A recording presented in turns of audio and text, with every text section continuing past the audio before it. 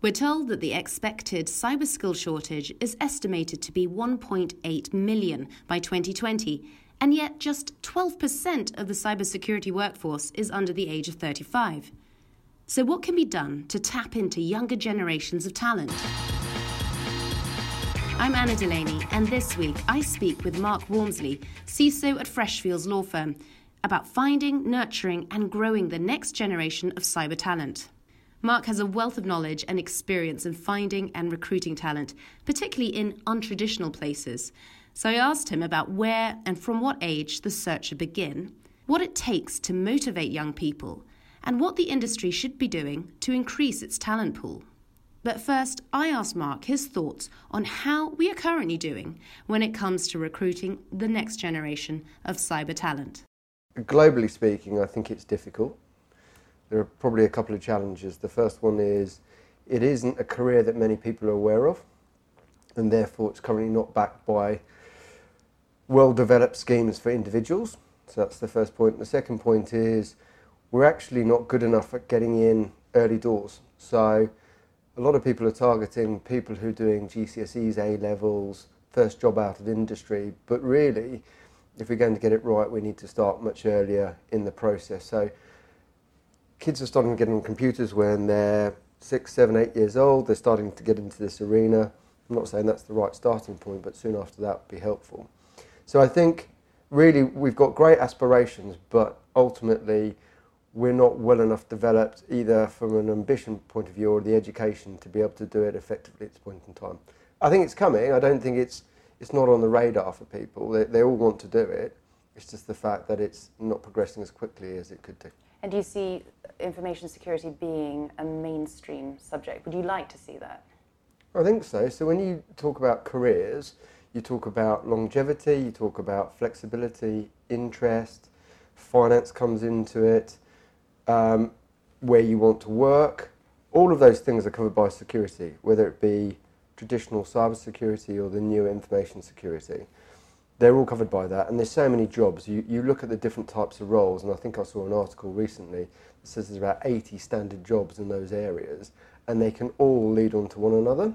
So if you put that out there as a prospect for someone to say, it's an industry that is desperately in need of resources, that you can get paid pretty well for, that's very flexible, you can skip between different areas, and actually is very exciting, because a lot of what we do is incident response management, then why wouldn't it be something that people want to be involved in? So in order to inform children about this career, whose responsibility is that? Actually, I don't know the answer to it. So, I think the answer actually is everyone's. So it depends who you are. If you're a parent and you want your children to have a brilliant life and a career, then it's your parents' responsibility to do it. Also, parents have got responsibility to ensure their kids understand what security is, particularly on the internet. So there is a tie there. Then there's the industry leaders, whose responsibility is to make sure that there's a talent pipeline, not just for themselves, but the industry generally. And then you've got those in education, professional education, so teachers, government. It's their opportunity and responsibility to identify what a career could look like, how to get into it, and encourage people to take on individuals who don't have experience and don't have long lists of qualifications, but just to get them back into the pipeline. And do you talk to a lot of young people about cybersecurity? Yeah, so we do some schoolwork. As Freshfields, we do some schoolwork.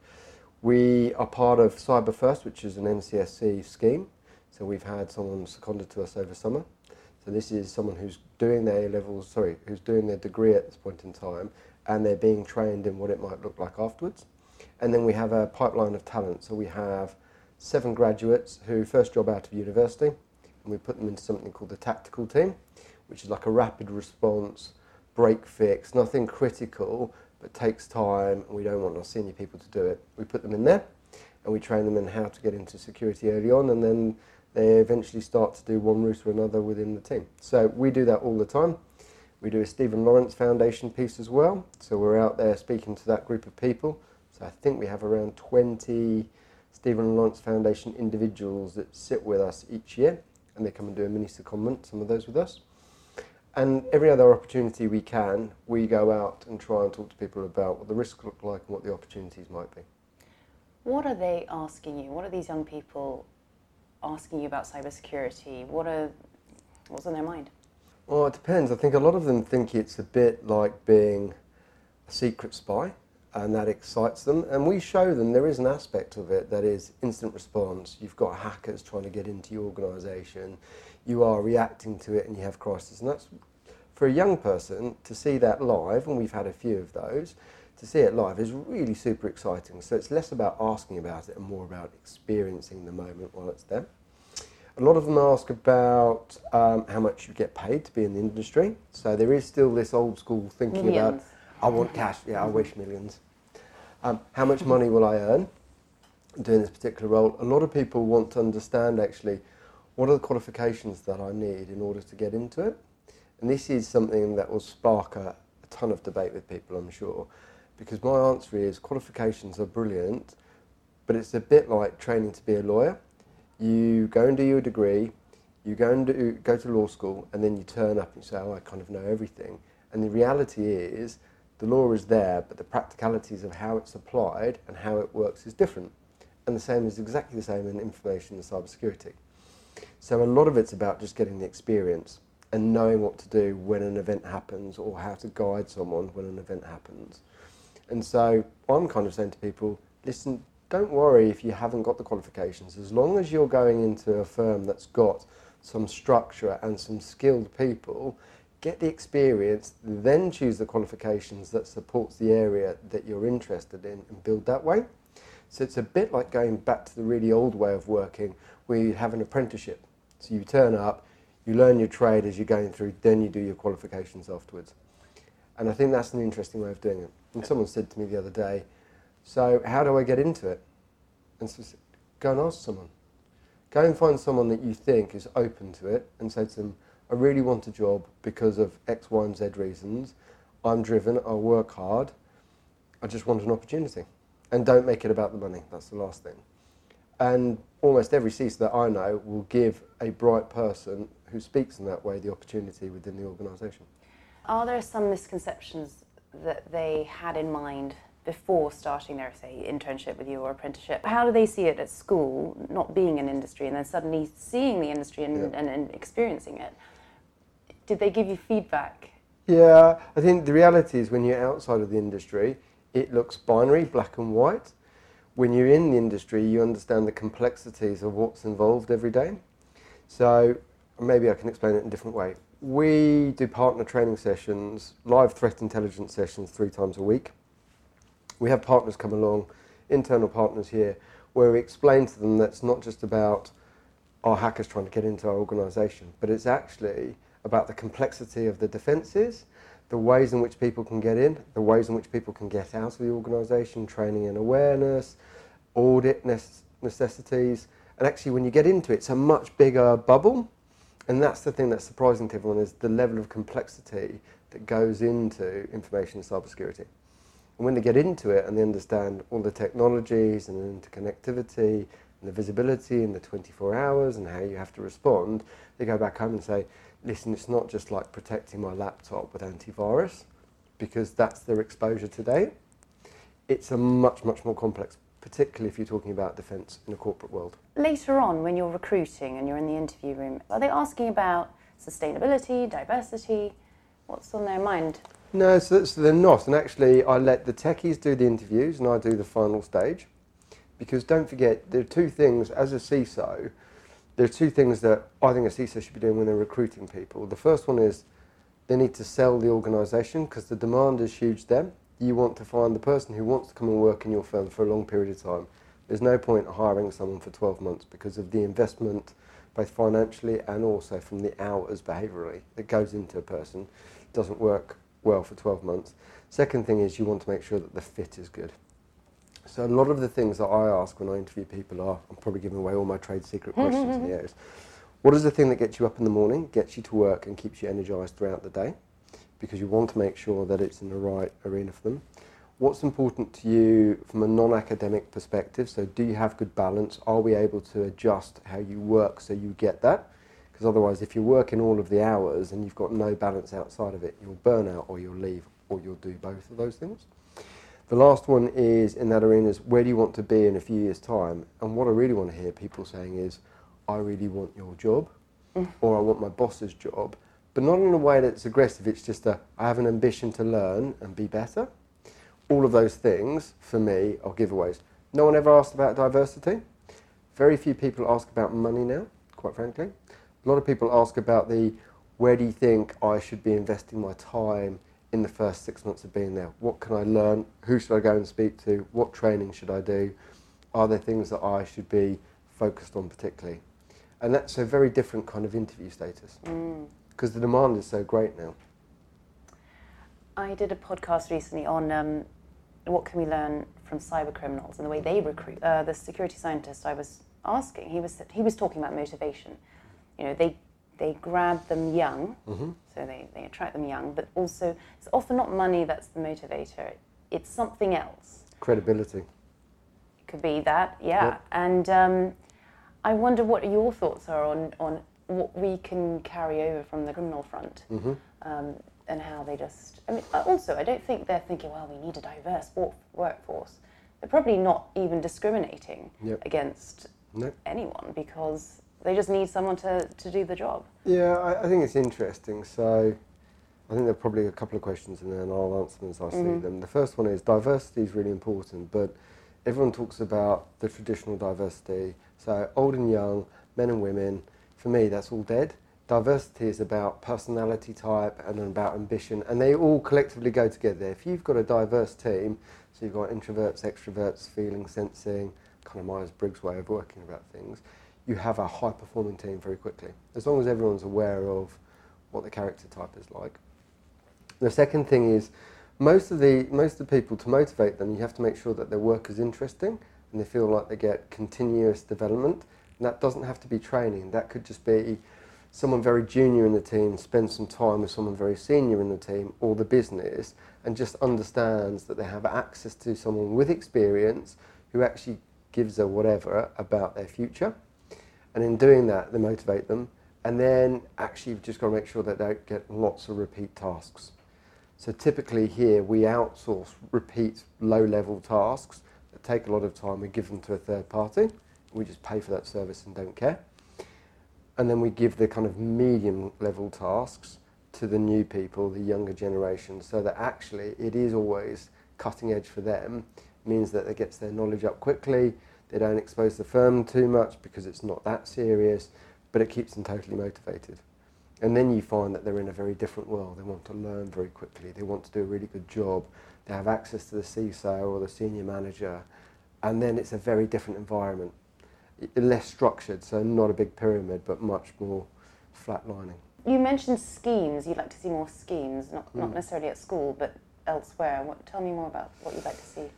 I don't think there's any real schemes out there at the moment that have the ability to say there are a ton of businesses that will take you on from a young age, will train you up, will give you the right level of experience for a decent period of time. So most of them are still based upon either you come from an IT background, so you're an architect or an engineer and you're wanting to move across, or you go and do one of the new cyber courses that are out there, in which case you have a qualification but no experience. There aren't a ton of courses globally that give you that. So there is Cyber First, as I said, NCSC. We did a bit of work on that and took one person.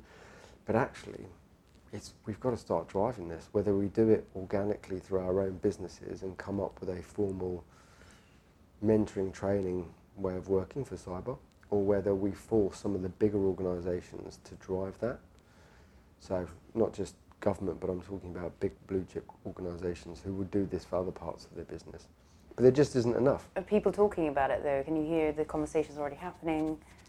It's been talked about for probably as long as I've been a CISO here, so 6 years. People have talked about, let's get the next grad programme going, let's get the next scheme going. And in many cases they are quite isolated and they are independent to a business who wants to take commercial advantage of it.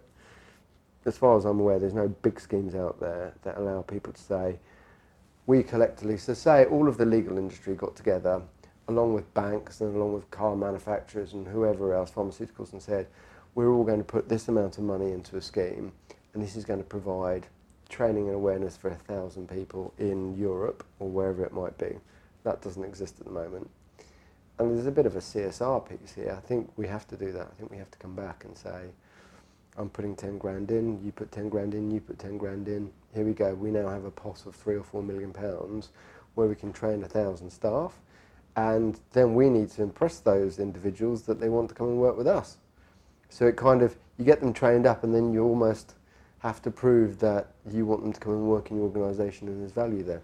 So sort of like a law conversion, sort of, you know, 2 years, go off and then come and work for our firm. Yeah, exactly. Type thing, yeah. It's a bit like the legal industry when you get smart kids that go to university to study law. That's the point at which big law firms start to target individuals and say, you're really bright, I like your fit, I want you to come and work with us when you finish your 3-year degree, and we'll pay for your training course. It's called the Legal Practitioner course in the UK, the LPC, it's a year.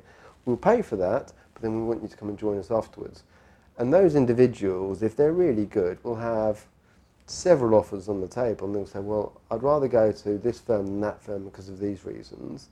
So if we can provide that degree, if you like, training, and then it's down to the firms to say, where do you want to go and work thereafter? We'll start to work in a very different way. And we'll have a pool of people that we can choose from. And they'll be aware and they'll talk to their friends about the opportunities thereafter. Yeah. What are the least likely sources of talent you've recently come across? So have you been surprised where you've found a pool of talent?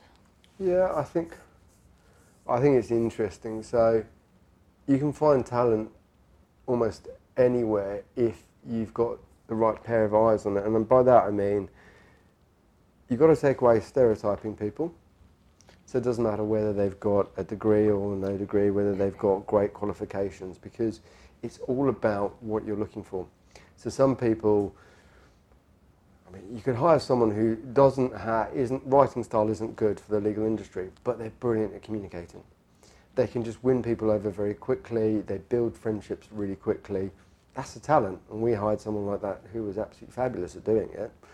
They didn't want to write anything down, but they were brilliant and engaging. And then you get other sides of people who are super technical and quite introverted, and actually when you get them into it, they're really into the detail and become really passionate about it, and their level of enthusiasm, well, this doesn't feel like your personality type. You're an introvert, but now you're being really outspoken about these areas. And they're the people that surprise me, really. But it's giving people an opportunity. And I don't think you go out there and say, I'm going to recruit these people and they're going to surprise me because they're going to be super bright. It's I give them an opportunity to work out where they're interested, and then that level of interest drives that delivery. How do you not fall into the trap of recruiting someone you get along with? So, great question. So don't recruit in your own vein. So it is a good question, and it's one that I'm really conscious of, have been for some time, because you don't want 20 Mark Walmsleys. No one ever wants 20 Mark Walmsleys in their business. But what you do want to do is make sure that the first round or first 2 rounds of interviews are conducted by the people that they'll work closely with. And ultimately, I'm just doing the sanity check at the end. So I'm not saying, are you the same person as me? I'm just saying, will you work with the team? Are you going to stay? Do I think that you're someone who is we can invest in and that you'll invest back into us? So all of the recruitment process is actually done by the senior leadership team that sit beneath me and the people that they work with. So they'll tend to have a techie meeting first and actually see whether they can work with the techies. Then they'll meet with their boss, and the decision at that point is then done. The only reason I would reject someone is if I got to it and I said, I don't think the fit's going to be good, or I don't think the presentation's good enough for it to be able to be presented in front of a partner or a client. So typically, the recruitment's done away from me for that exact reason. So it's just a quick sanity check at the end. Okay. And actually that allows the individual who they're going to work for to be totally accountable for it. Otherwise, if the CISO's doing the first round interview, it's a very different feel to the process. And typically I'll do less interviews as a result, because you're only interviewing people that you're ready to offer. Have you ever hired anyone who you don't like? Yes, I have. Yeah, I've probably, over the years, I've probably hired, I think don't like's quite a strong word. I think maybe the personality types haven't fitted well. And actually, in many ways, I say to the team here, even the ones who I get on really, really well with, it's like, your job is to challenge me and I'm here to challenge you. Not in a way that it's offensive or personal, but we have to balance each other out.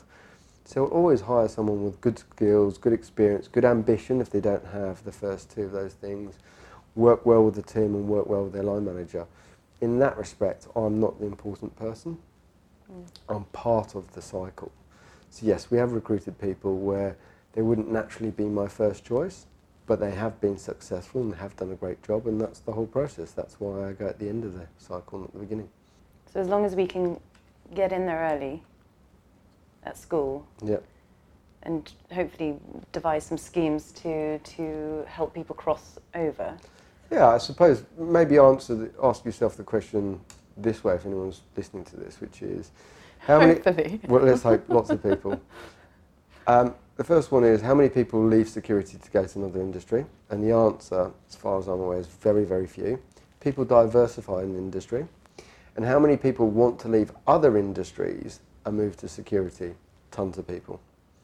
So if those are the two questions that you ask yourself, you see that the numbers of people trying to come in and stay within security is great. So it's a really good indicator of what your career might look like. So what's your advice to anyone out there whose ears have perked up after listening to you and thinking, oh, I'd like that career? Well, I think the one thing to do is don't sit on it for too long and wonder, how do I get this going? Reach out to any one of the CISOs that you'll find on LinkedIn and just say, I'm really super keen, I just want 10 minutes of your time to understand how I might go about it. Most CISOs that I know will make that time available. Okay, so it might not be half an hour, it might be 10, 15 minutes, it might only be 5 minutes, but we'll all make the time available for someone who's passionate about it. Didn't you hire someone that way? Yeah. So they just came up to you, or they messaged you on LinkedIn and... Yeah, messaged me on LinkedIn. We also, in fact, we've just hired someone else who did exactly the same thing. So we offered on Tuesday. Okay. Exactly the same process. There's a lot of people who come through recommendations as well. So they've worked in a different area. They worked in IT and they said, I really like what's going on at Freshfields. I like the view of Freshfields. The team there sounds good. How do I get into it? And I had a CISO from another law firm recently contact me and said, I've got a guy who's coming out of a contract who's brilliant. He'd be a great fit, wants to come across to you. So we're like, great, let's interview him. And we offered him the job on Tuesday. So it's actually using the legal industry and the contacts, and within that, security, rather than the security industry. Yeah. And it can work both ways. But the legal industry is smaller, there are less CISOs within it, we all know each other really well. We all know people will tend to, in legal, people stay in the industry typically. They don't tend to move and go into banking or finance or whatever else. And the CISOs want the best for their staff, and that's a real genuine thing. When someone leaves your organisation and goes to another law firm, and it sounds really weird because it doesn't happen in other industries, but you actually support them in that process because you never know when they're going to come back. And a lot of people boomerang back in a more senior job in years to come, and vice versa. So we will often say, this person's leaving, they're available, are you interested? Yeah, I am. I'll have a conversation. I have a role, or could have a role, someone else has a role. So we do support people moving between different law firms. Great. Certainly within Europe. I'm not sure about the US, but certainly within Europe. Yeah. Has the US never been a pull for you?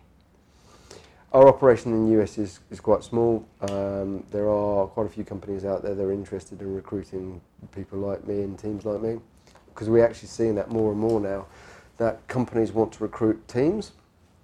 They want to take someone who's built a function from scratch, and it's not just an information and cyber function, it's also a privacy function, a training function, and they want to take that whole function and want to ingest it into their business because they know they've got the track record from the start to the end, and they know they've got the relationships with the suppliers, and they know they're bringing in skill sets, and so they might say, I really want to be able to deliver a capability that looks like company A, therefore I want the CISO, the senior managers, and all of the techies to come in. So I've definitely seen more traffic in that area, and been resistant, just for the record. Very good. Okay, great. Thank you, Mark. Always a pleasure. Thank you. Thank you. Many thanks to Mark. That's all for this week. Please do rate, comment on and subscribe to our shows. It helps people find our podcasts among the many others out there. Do join us next time for more Cyber Conversations.